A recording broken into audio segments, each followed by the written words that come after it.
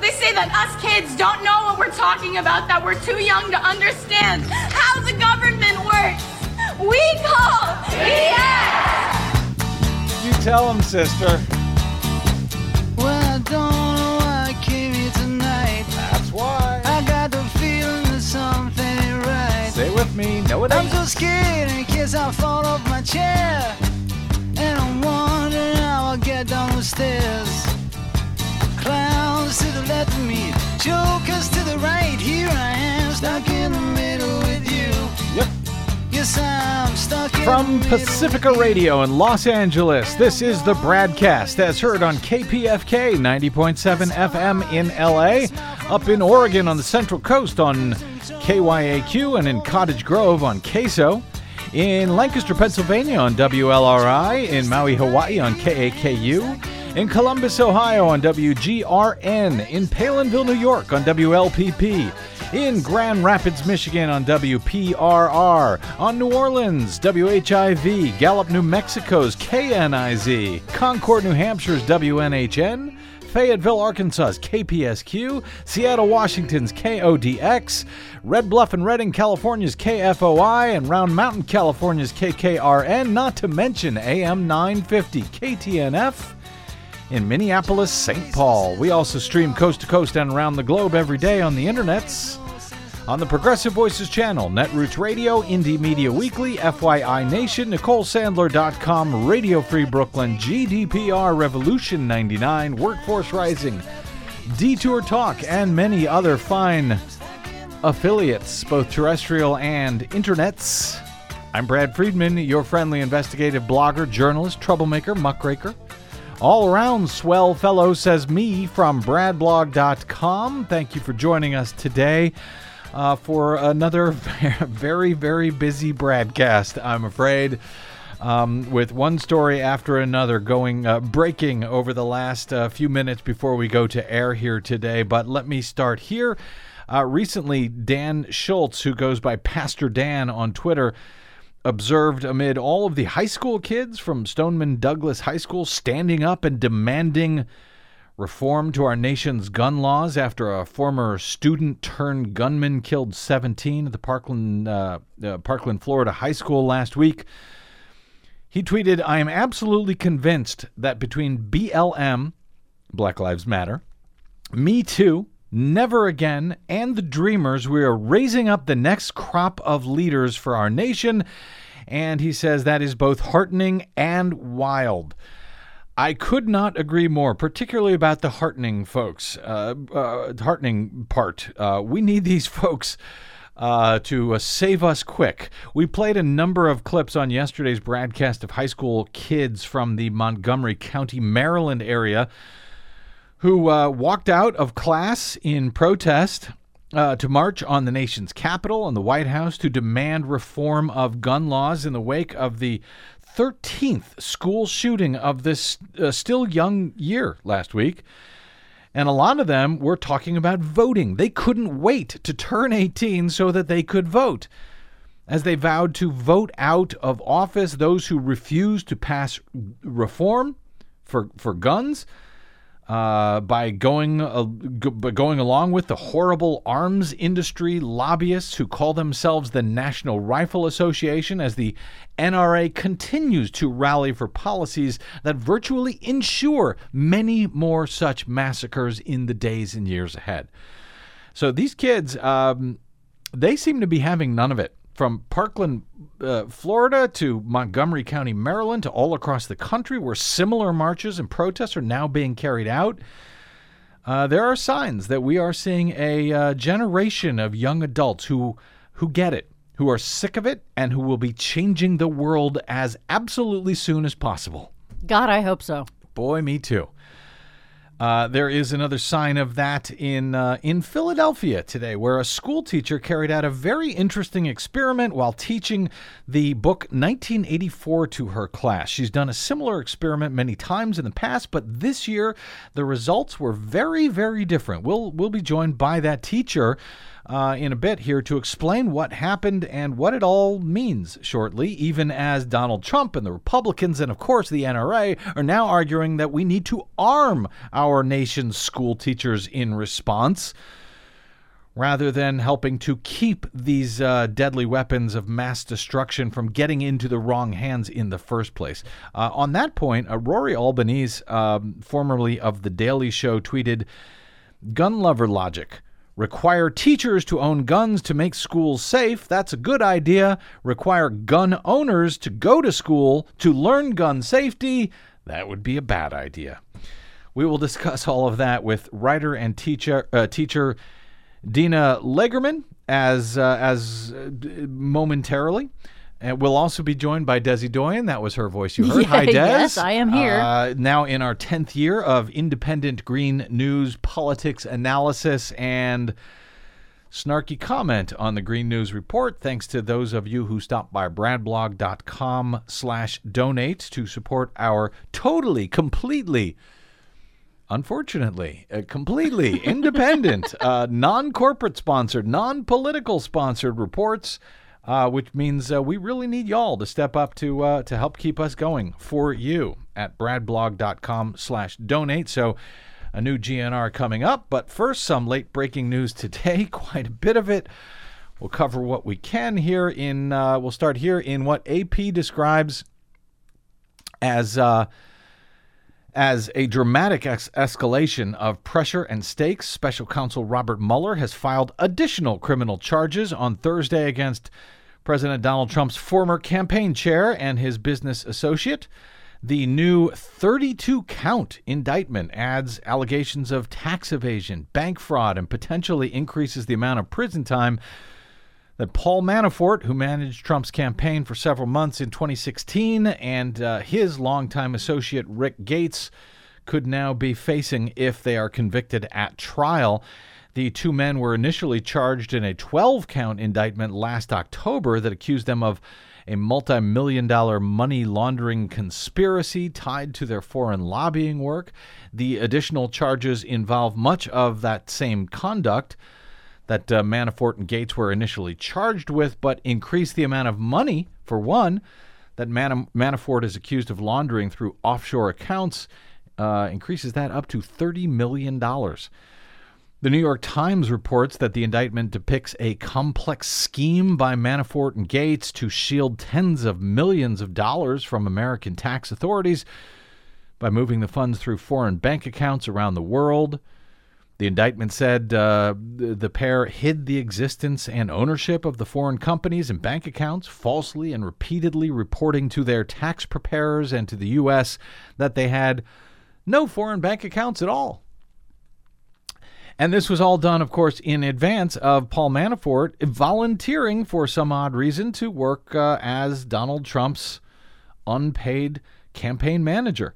The new indictment comes a week after Mueller had filed charges against 13 Russians, accusing them of a vast conspiracy to undermine the U.S. presidential election by sowing political discord, through social media accounts.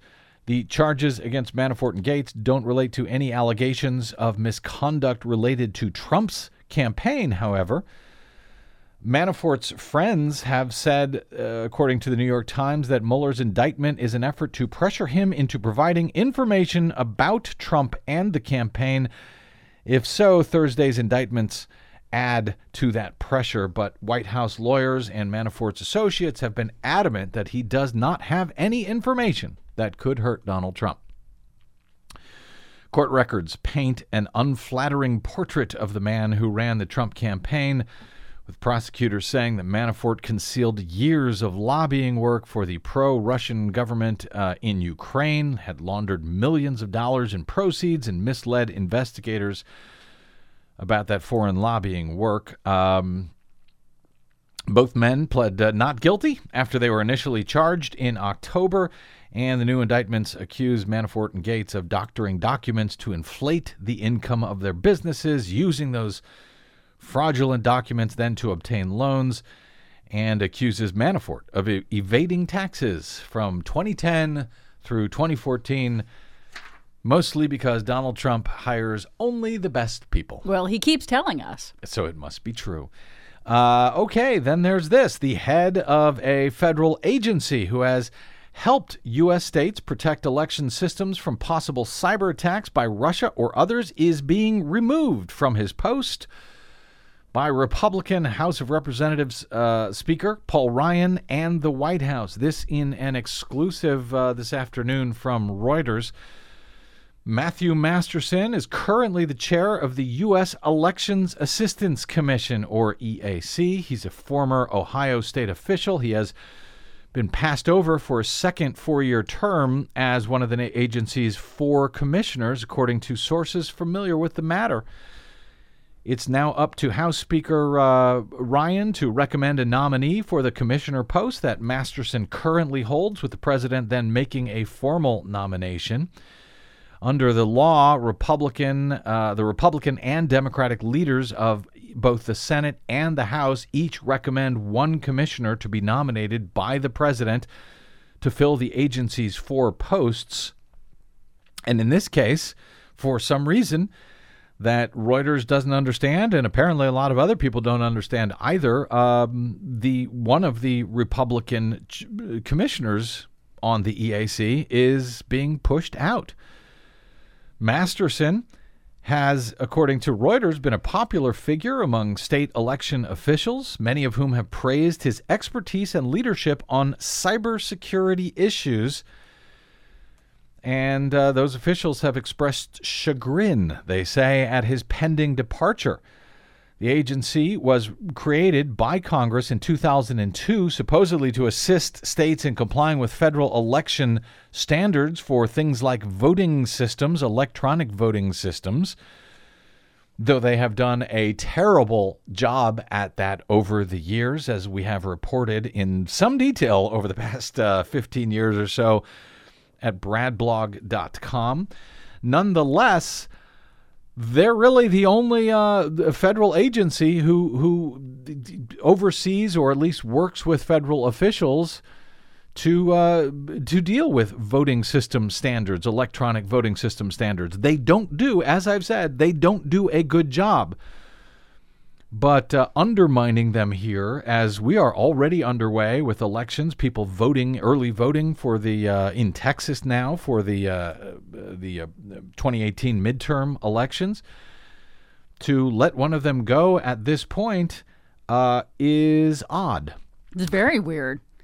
The Reuters says the action raises fresh questions over the degree to which Republican President Donald Trump and his fellow Republicans who control Congress are taking steps to protect the security of American elections, and some state officials have accused them of doing too little to address the threat. It's unclear, as I note, why they are letting Masterson go or who will take his place. Yet some Republicans, many Republicans over the years, have tried to eliminate the EAC entirely. The Republican-led House Administration Committee last year passed a measure that would terminate the EAC entirely on the grounds that it has outlived its usefulness. We don't need it anymore. We don't need any federal agencies overseeing voting system standards, apparently. Just amazing. Masterson was originally picked by former Speaker John Boehner, a Republican and a fellow Ohioan. He was then nominated by Barack Obama before being confirmed unanimously by the U.S. Senate in 2014. Masterson was already going to give up his rotating chairmanship this month, but he was expected to remain as a commissioner. Now he's expected to remain as a commissioner only until his replacement is chosen by Ryan, and then formally nominated by Trump, and then confirmed by the Senate. Masterson has spent the last year as the commission's chairman, focusing largely on election cybersecurity. According to state election officials, though a small number of networks were compromised in the 2016 election, Reuters reports, voting machines were not directly affected, and there remains no evidence that any votes were altered. That, they say, according to U.S. officials and security experts. But according to according to me and according to the DHS, when they say voting machines were not directly affected, the Department of Homeland Security nor anybody else actually did any sort of forensic investigation of those voting systems that we know of in order to make the claim that they were not directly affected back in 2016. We simply do not know. So it seems irresponsible reporting, in my opinion, to say that voting machines were not directly affected when we don't know. And DHS actually said so in a Senate hearing when directly asked. They admitted it as much in July of 2017 when they were asked about that. So in any event, Masterson, I don't know Masterson. I've reported for many years on the EAC, but I can't speak. I haven't reported specifically on Masterson. But going by some of these election officials, Colorado's election director, Judd Choate, who was the immediate past president of the National Association of State Election Directors, says it is, quote, pretty remarkable that in this environment, given the importance of this issue, that the speaker would choose this moment to not reappoint the person doing the most work in this area. Some of the election folks on Twitter are none too happy about this either. UC Irvine election law expert Rick Hassan said that Masterson, a Republican appointee, has been completely nonpartisan and professional and willing to work across the aisle on issues. Well, maybe that's why they want to get rid of him. Hassan says his work with the Democratic Commissioner Tom Hicks and others is a rare, bright spot of bipartisan professional cooperation in an otherwise politicized field. Well, I'll hold my comments about Tom Hicks for another day. He is one of the terrible election assistance commissioners I was talking about. Larry Norden, who heads up the NYU Brennan Center for Justice's Voting System Technology Wing, who we've had on this show a number of times and have debated with when it comes to electronic voting, said Matt has been a public servant in the best sense of those words. It would be a shame not to keep him in his current position, especially at this critical time for our elections. So, again, don't know yet what to make of this. We're only learning about this story shortly before airtime here. The EAC was formed in the aftermath of the 2000 U.S. presidential election as a supposed response to that ridiculously close election that came down to the disputed paper ballots that were cast in Florida, that the Republicans went to the U.S. Supreme Court to demand would not be counted ever by human beings. And so we got stuck with George W. Bush and everything else that has since followed. The EAC's responsibilities include maintaining voluntary guidelines for electronic voting systems, including cybersecurity standards that most states use somewhat when purchasing new voting equipment. All right. One more before we get to a break here. This just breaking, Missouri Governor Eric Greitens was indicted on Thursday afternoon by a St. Louis grand jury on a felony charge of invasion of privacy. The charges against the Republican governor, who ran on a family values platform in 2016, stems from a 2015 affair that he had with a still unnamed woman and allegations that he threatened to release a nude photograph of her taken while she was blindfolded and tied to exercising equipment in his basement. She was threatened that he would share those photographs if she ever spoke publicly about the affair. The indictment accuses Greitens of not only knowingly photographing the woman with whom he had that affair, but also transmitting the image, quote, in a manner that allowed access to that image via a computer. Sounds like somebody got caught. Yes, and it sounds like the prosecutors here may have a copy of those photos at this point, because the woman herself has not stepped forward, but she made this supposed confession to her ex-husband that he recorded without her knowledge and then released that recording also without her knowledge. Greitens could not immediately be reached for comment. His attorney, Edward Dowd, denounced the charges, saying that the charges against my client are baseless and unfounded. My client is absolutely innocent. We will be filing a motion to dismiss. These allegations against Greitens surfaced shortly after he delivered his annual State of the State address last month. Only a handful of Republican lawmakers called on Greitens to resign at the time in Missouri. And earlier this week, while debating a bill that would outlaw revenge porn in the state of Missouri, Republicans overwhelmingly supported amending the bill to make it a felony to threaten someone with releasing a sexually explicit photo. So they were willing to make it a felony crime to do what the governor is accused of doing. They were just not willing to call for him to step down after being accused of doing it. Greitens has bucked those calls for his resignation, but as the Kansas City Star reports, the indictment could lead lawmakers to begin impeachment proceedings and potentially force him out of office. Did I mention that the St. Louis Post-Dispatch reported that after the news of the indictment broke, that Greitens was seen being led down a hall in handcuffs? Oh, my. In the local courthouse by several St. Louis deputies. And those officials later confirmed that Greitens was, in fact, taken into custody and then booked at the St. Louis Justice Center. So no wonder he wasn't available for comment. That's just some of the news breaking today, all amidst what I think may be an unprecedented push, finally, for reform to our nation's gun violence epidemic, thanks to a bunch of high school kids who, too frequently, write off as slackers who don't pay attention to what is going on in the world. But over the past week, we've learned that is, frankly, anything but true. And in fact, it may be those slacker high school kids who save us all. That story's next on the BradCast. I'm Brad Friedman. Don't go away.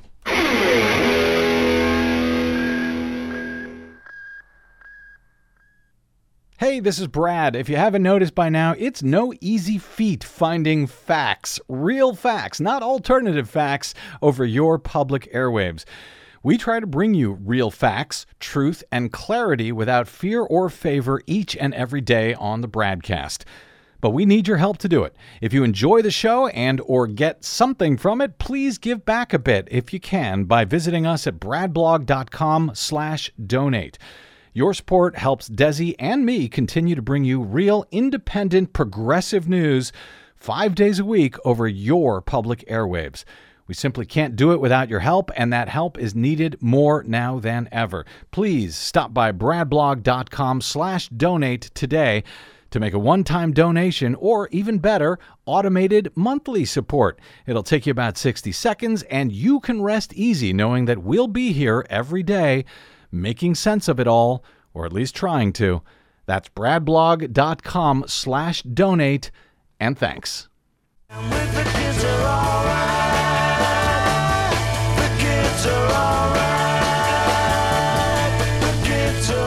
Yeah, welcome back to the BradCast. Brad Friedman from bradblog.com. The kids are more than all right, if you ask me.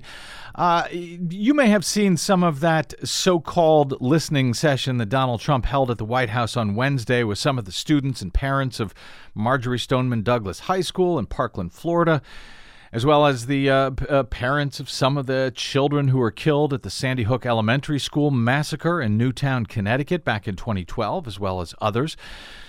Donald Trump mentioned that as a possibility during the White House listening session, he was thinking about the idea of arming teachers, telling the group, quote, "I think it could very well solve your problem." But he went into more detail on that idea in what turned out to be an all-out tweet storm rant early on Thursday morning, in which he claimed, just as the National Rifle Association has been claiming for years, that gun-free schools are a, quote, "magnet for bad people." And then he said in all caps, so you know it's extra true, attacks would end if highly trained, gun-adept school staff had concealed weapons. He said that giving concealed weapons to teachers with training would allow them to, quote, immediately fire back if a savage sicko came to a school with bad intentions. Highly trained teachers would also serve as a deterrent to the cowards that do this. He tweeted, if a potential sicko shooter knows that a school has a large number of very weapons-talented teachers and others who will be instantly shooting, the sicko will never, in all caps, attack the school. Cowards won't go there. Problem solved, Trump tweeted, adding, must be offensive. Defense alone won't work. The NRA's chief spokesman, Wayne LaPierre, speaking at the right-wing CPAC convention in D.C. on Thursday, echoed those thoughts. He said, quote, our jewelry stores, our banks, our airports, our NBA games, they're all more protected than our children at school. Do we really love our money and our celebrities more than our children? He said that schools must be our most hardened targets in this country, repeating the phrase that he uttered after 20 kindergartners and 6 teachers were gunned down at Sandy Hook Elementary School 5 years ago. Quote, to stop a bad guy with a gun, it takes a good guy with a gun. One of the Stoneman Douglas High School students who spoke on Wednesday at Trump's White House listening session was senior Sam Zeif, who broke down while explaining what happened to his best friend who was killed during the shooting and his little brother who was in the classroom directly above his as they all hid for their lives as a former 19-year-old student unleashed a hail of semi-automatic weapon fire from a rifle he legally purchased under Florida law, which ended up taking the lives of 14 students and 3 teachers last week while wounding about a dozen others. Zeif's comments at that session at the White House, frankly, were heartbreaking.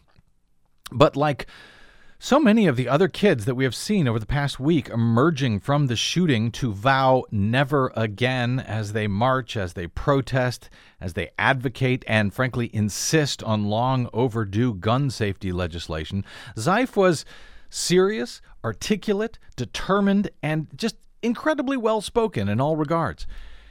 He appeared again this morning on CNN with Allison Camerata and was asked about the president's call for arming school teachers across the country in response. He described the idea as absolute madness. Sam, what did you think about the president's idea of arming teachers? Madness. Just absolute madness. Teachers go through emotions every single day, just like students do, just like mentally ill people do, just like everyone. And teachers are faced with the responsibility every single day of molding young lives and mentoring them and being there for them. Why should they be faced with the responsibility of knowing whether or not they're going to have to kill them that day? So, Sam, today, now that you've been there at the White House, now that we've had this conversation in such an intense way for this past week, what do you want to say to the president? Where do you want to start today? Honestly, I hope we can do this. I said this today, I said this last night, I said it yesterday at the White House. He can make America great again. And this is how he does it. But if he doesn't want to cooperate, we're going to make America great again. That was Sam Zeif on CNN. I love that, and I love all of these kids from Stoneman Douglas who are incredibly impressive in every way. You've heard them over the past week, but here's a reminder of just some of their comments from some of the others in recent days. Never again should students have to protest for their lives. Never again should an innocent life be taken while trying to gain an education. We are coming after you. We are coming after every single one of you and demanding that you take action, demanding that you make a change. What we must do now is enact change, because that is what we do to things that fail. We change them. I'm not here for a fight. I'm not here to argue with you. I just want to speak. I just want to see your face and know why. People are talking about how we aren't serious because we're children, but have you heard my friends talk? We're serious. I will fight every single day, and I know everyone else here will fight for the rest of their lives to see sensible gun laws in this country, and so that kids don't have to fear going back to school. Yes, they are serious indeed. NPR reporter Susan Davis tweeted a thought on these 17-year-olds in general.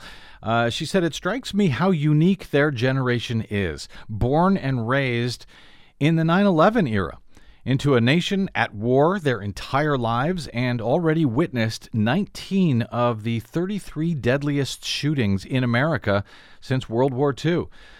That," she says, "must shape and be shaping worldviews in ways that we don't fully grasp yet." I think she's right. That seems quite likely very true. And as all of this has been unfolding, a school teacher in Philadelphia observed what might be another sign of this generation of kids having a worldview that us old folks, I guess, have not yet begun to fully appreciate. English teacher Dina Leygerman wrote about an interesting experiment that she carried out, that she's been carrying out for several years when she teaches the classic George Orwell novel 1984 to her students. The book, of course, is the futuristic dystopian novel published in 1949 by Orwell, set in the superstate of Oceania, whose residents are victims of perpetual war, omnipresent government surveillance, propaganda, and public manipulation via the thought police who persecute individualism and independent thinking, regarded as thought crimes in a tyrannical system of government overseen by the mysterious leader known as Big Brother, leading a party which seeks power entirely for its own sake rather than the good of others. Leygerman has carried out a very interesting social experiment while teaching that book for a number of years, but this year her students had a very different response, a very different reaction to that experiment for some reason. Joining us now to discuss what happened, as she described in a post at Medium.com this week titled "The Teens Will Save Us," God, I hope she's right, is Dina Leygerman. Dina, welcome to the BradCast. Hi, thank you so much for having me. Sure. I know you're a writer, English teacher for high school juniors and seniors in Philadelphia, and you post articles at Medium and write for the parenting website Romper. You've also been published by Women's Health Magazine, The Week, HuffPost, and others, including Pop Sugar, which I mention just because I like saying Pop Sugar. But I want to ask you about this fascinating experiment and your short article about it, and what happened really this time for the first time when you carried out this experiment while teaching 1984. But before we do, since one of Donald Trump and the NRA's and thus likely the entirety of the GOP's big ideas for responding to our nation's gun epidemic and specifically school shooting epidemic is to have more guns, not less, more guns by arming our nation's teachers. You're a teacher. I wanted to get your thoughts on that, Dina. Oh, well, this conversation even is just an entire diversion and a deflection from the actual conversations we should be having, which is, what do we do about the guns? But since no one wants to have this conversation, at least not our politicians, we're deflecting to, well, let's arm the teachers and, make that happen. Mm-hmm. I don't have a single colleague that I could think of that I've worked with currently, that I worked with prior, who would be comfortable having a gun in the classroom. It brings up so many questions about how will we be trained? Where is the funding coming from? And if it's coming from the government or from the state, why can't we have basic funding for supplies instead? How will we be trained, and how is it going to be safe in our classrooms? Where will the gun be located? Does it have to be loaded? I mean, all of these questions that come up, and honestly, these are questions that shouldn't even happen, shouldn't even come up, because teachers are not trained SWAT teams. We should not have to deal with, we're therapists and we are moms to our children and we are educators and we wear so many hats every day for so many children, and now we have to be armed as well. And that just seems like an insane and a dangerous idea. I know for myself, if anyone handed me a gun and said, this is your job now, I would no longer keep this job. And I would have to find something else. Are there any other teachers? I know that this has just come up over the past day or two, so I don't know if you've had time to talk with your colleagues. Are any of them saying, yes, this would make me feel safer, I would like to do this, I would like to carry a gun in school? Are you hearing that from anybody? Not a single teacher. Granted, I don't know every teacher, but not a single teacher I know. I think most teachers agree that this is an insane and a dangerous idea and a diversion from the conversation we actually should be having of how do we make schools safer outside of arming the teachers.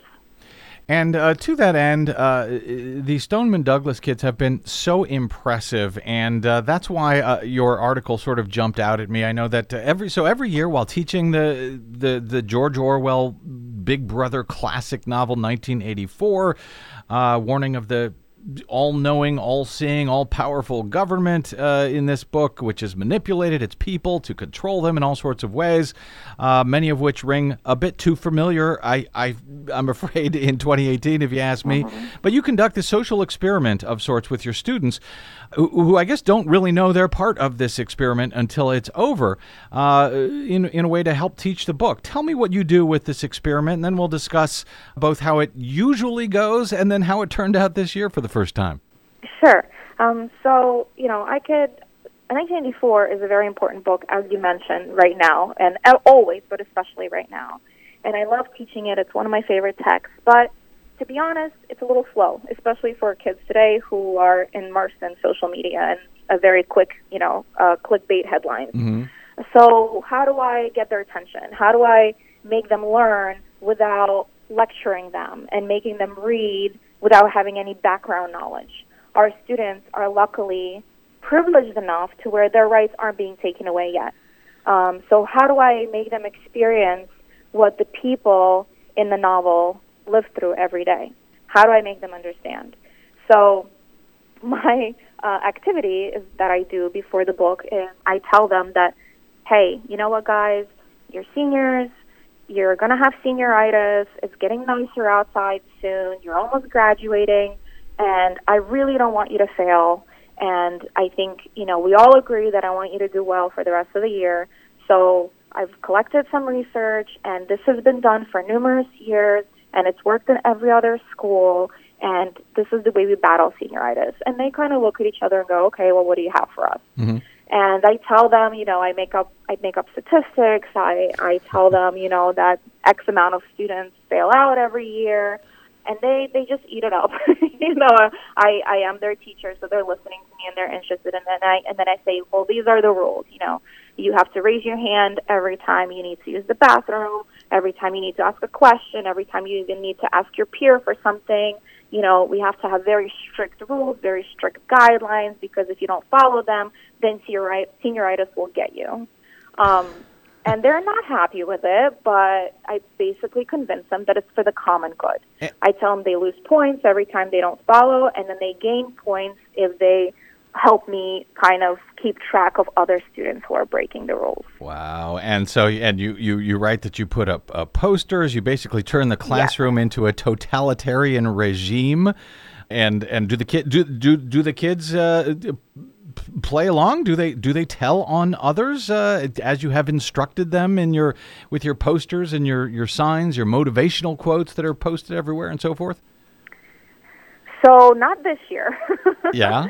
Not this year. I waited for 2 days, and I post a folder in my classroom that says "Truth Folder." And you had a truth folder, you said? Yes, a truth folder. This is the folder where they would write notes in if they saw any wrongdoing. Okay.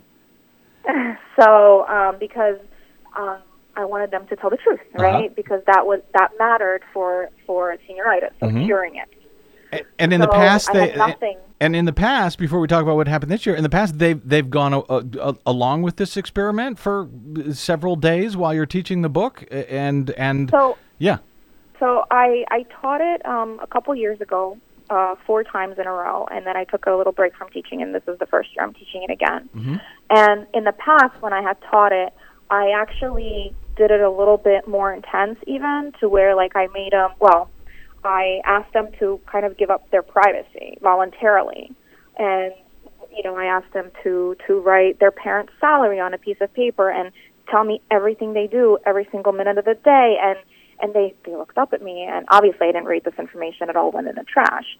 But they looked up at me for a second and questioned me. I'm like, you can't question me. I'm kind of sick of this chaos that's been going on, and I need my classroom back. You have taken advantage. So I have a more of like a dictatorship part in the process. Right. At that point in the past, they would just raise their hand and say, well, so-and-so is doing so-and-so, and then I would give them a point. And then when they saw the process, quote, working to their advantage, then they would start telling on each other. Mm-hmm.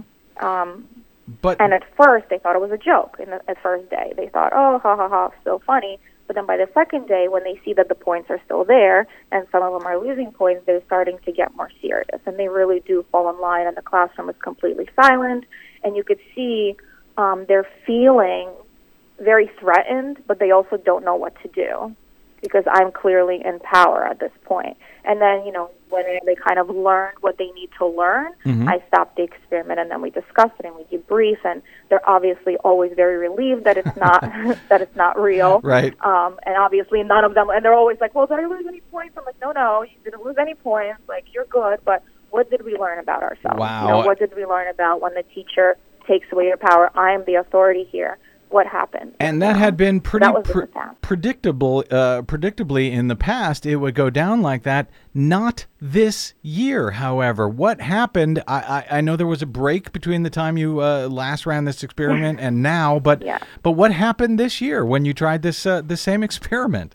Well, and I know that there's been a break, but I've just been watching teenagers change, and so I wondered what would happen this year. So I did the same thing this year. I added the whole senioritis about how we really need to battle it, and I also got other teachers involved, and the other teachers loved it because they were able to see how the students react, and they kind of reported to me and saying, well, so and so is doing this. So it's very controlled, to make sure the kids are fine and they're not being distressed over it or anything like that. So this year, it was something else. This year, they did not go down without a fight. I mean, they actually didn't go down at all. They, after the first day I introduced the experiment, they threw like 50 questions at me. Well, what if this happens? And what if that happens? And, what if I tell on this person and that person gets upset? And will that person lose points? And what if that person gets suspended? Like, they had a lot of concern, which my other students didn't have before. They said, well, this seems like we're living in kindergarten, like all of these rules, this seems like you're taking advantage of us, and I was like, no, this is for your common good. And I have a really good rapport with my students, so they do trust me. So this was day one. And by the end of day one, because I have them in the beginning of the day, so by end of day one, I'm hearing other teachers come to me and say, hey, they kind of like are getting it. They're getting upset. They're getting upset. And that same night, I get an email. I don't get an email, but I get an email forwarded to me that the president of the student government sent to the administration, expressing his displeasure with this activity. And he basically says, I feel like this is fascism and it's totalitarian, and we will not stand for this. And I don't even have this student. He's not one of my seniors. But the students were rebelling. The students were standing up and pushing back against this, banding together, it seems, and pushing back against your tyranny, Dina. It's fascinating. And you write that, for the first time since I've done this experiment, the students won. Why? What happened? What has changed as you see it, since you ran this experiment in previous years? Do you have any idea why it was this time they stood up, pushed back, rebelled, and won? I have some ideas. And listen, I'm not a researcher. I'm not a scientist. I don't do social research. I don't know. But this is just my observation of teenagers in general. The word that they're using now is woke, right? They're all woke now. They're participating in marches. They're participating in, their student government. They're listening to the news. They're reading the news more. Every day we play CNN 10 for them so they know what's going on in the world every morning. they are involved. And I think in our current political climate where everything is so hostile and divisive, they are learning. You know, these kids, I walk around and even in the cafeteria, I'll listen to them talk about DACA, and they'll talk about, you know, issues that I don't remember ever discussing when I was a kid, as a teenager. Even the kids that I had previously didn't really discuss topics like that. They weren't on the horizon, I guess. They weren't interested. They weren't affected by it. You know, my students, these teenagers, I go to the Women's March and I see all of these kids, a sea of teenagers, coming with posters and signs, and they truly are paying attention. And I ask my students, you know, why did you rebel? Because at the end, they won. Like I said, they rebelled. They said, we will not stand for it. They went to the administration. They said, this is not okay. Our rights are not going to be taken away. And I said, why did you do it? I could have failed you, right? The premise was, if you lose enough points, you fail for the year. Right. I could have failed you. I am the authority. How do you go against me? Why did you do it? And the response I got was, you were taking away my rights, and you were taking away my freedoms, and it did not make sense. And that's kind of what... And I always teach them, if something doesn't make sense to you, that's when you need to stand up and ask why. You don't just take it sitting down. And a lot of my kids, that's what they said. And when I asked some of them why they fell in line, they said, it was easier because I didn't want to get in trouble. I would never tell on anyone to gain more points, but I just didn't want to get in trouble, you know? Yeah. And there's different versions, but overall, the majority of them rose to the occasion. When I when I turned the student government president to my side, kind of, and I told him what I was trying to do, and he decided to help me, and he resigned, quote unquote, in front of the students, and the students audibly gasped when he resigned in front of them. And after they left my class, they found a new leader. Multiple people were like, all right, I'm taking over. I'm going to help us. And they were making posters, you know, down with senioritis. Wow. So it was incredible.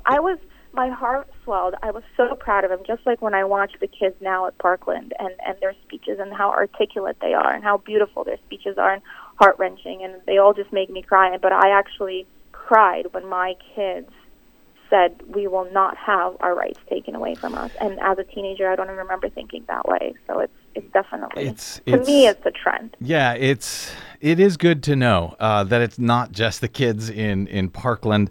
I saw a day or two ago, Daniel Schultz had tweeted, he goes by Pastor Dan on Twitter. He said, quote, I am absolutely convinced that between Black Lives Matter, Me Too, Never Again, and Dreamers, we are raising up the next crop of leaders for our nation, and that is both heartening and wild. Sounds like you get that same impression, Dina Leygerman. You end your piece at Medium, which I'll link to at BradBlog, headlined, The Teens Will Save Us, by saying, do not squander their fight. They really are our future. Do not call them entitled. That entitlement is their drive and their passion. Do not get in their way. They will crush you. Foster their rebellion. They are our best allies. Dina, really appreciate your thoughts on all of this, your work, of course, as a teacher in the classroom, and this fascinating experiment. Hey, stay in touch. If you teach it again next year in this same way, I'd love to hear how that goes. Thank you. I mean, I'm going to have to switch it up now that everybody knows. Now that the word is out. Something new. Yes, you'll have to come up with another scheme for tyranny. But I already have ideas. You already have a plan. I have a plan. You are evil.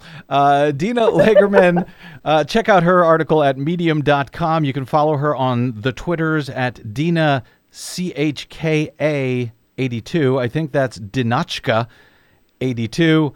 Sounds Russian. Really appreciate you joining us here today, Dina. Thank you. Thank you so much. I appreciate it. You bet. Okay, quick break. And now that I'm feeling better, Desi Doyen is straight ahead with the Green News Report to bring us all down. Hey! I'm Brad Friedman. This is your BradCast.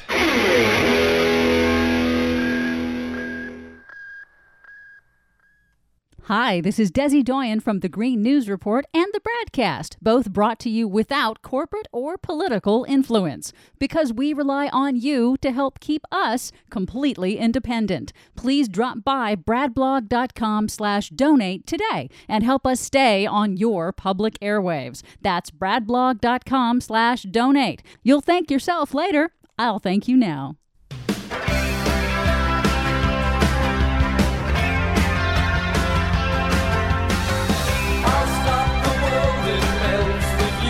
Welcome back to the BradCast. Brad Friedman from BradBlog.com with the delightful Desi Doyen right by my side. Desi, what were you saying over the break about CNN? We were talking about that CNN town hall on guns. Yeah, that was quite Wednesday moving night. and quite heated. And I thought, hey, you know what we really need now is let's have a town hall with teenagers asking lawmakers about climate change. Wouldn't that be something? That would. Wouldn't that be great? Because, yeah, they know their stuff in ways that the Republican lawmakers don't. They'd be able to put down their stuff and nonsense the way those teenagers... and hold some feet to fire. Yeah, exactly. All right. Well, speaking of feet to fire, we better get to it since CNN won't. Our latest Green News Report. It's been a problem that has been a long time in the making. Minnesota settles with chemical industry giant over decades-long water contamination. Sea levels are rising at an accelerating speed all around the world. New report finds the next 5 years will determine sea levels for the next 300. Sea ice in the Arctic hits an ominous record low. Plus, Washington State becomes the latest state to block Trump's expansion of offshore drilling. All of that Trump blocking and more straight ahead. From BradBlog.com, I'm Brad Friedman. And I'm Desi Doyen. Stand by for 6 minutes of independent green news, politics, analysis, and snarky comment. This agency shouldn't be in the business of saying we're going to favor certain sources of energy over others. Unless those certain sources are oil or coal or gas. Am I right, EPA Chief Scott Pruitt? This is your Green News Report. I'm gonna soak up the sun. Okay, Desi Doyen, we are celebrating the 9th anniversary of the Green News Report all week. My thanks to those who have stopped by bradblog.com/donate to help us try to continue into our 10th year. Thank you very much. And yes. What do you have for us today, Ms. Doyen? Well, industrial chemical giant 3M Company has agreed to pay the state of Minnesota $850 million to settle a major case over contaminated groundwater. Minnesota sued the company in 2010, alleging it damaged its natural resources and contaminated drinking water after decades of the company legally dumping perfluorochemicals, or PFCs. Those are used in fire retardants, nonstick cookware, and other products. Post-it notes? Are they used in Post-it notes? I don't think so. Because that's all I know that 3M does. Well, they do other stuff, too. I see. Prosecutors alleged that 3M researched PFCs and knew that the chemical posed a threat to human health and knew that it was contaminating groundwater. Here's Minnesota Attorney General Lori Swanson in a press conference on Tuesday. We think that the settlement will help solve a problem for Minnesota. It's been a problem that has been a long time in the making. For many decades, these chemicals, as I mentioned, were put into the ground. And we are very hopeful that the settlement can help fix that. The $850 million will go toward upgrading municipal water system filtration technology and environmental cleanup. 3M agreed to the settlement just hours before it was set to go to jury trial, but it did not admit liability and did not admit any health impacts linked to PFCs. They never do. Meanwhile, in climate science, the National Oceanic and Atmospheric Administration announced this week that January 2018 was the 5th warmest January ever recorded globally. That means that the last 4 Januaries now rank among the top 5 warmest on record. And that warming is wreaking havoc at the poles. At the election polls? No, at the planet's poles. Damn. According to the U.S. National Snow and Ice Data Center, sea ice at both poles has hit the lowest levels on record again, shattering records set just last year. The Arctic is seeing the fastest rate of decline in sea ice in at least 1,500 years, and it's believed to be at its lowest winter extent since human civilization began more than 12,000 years ago.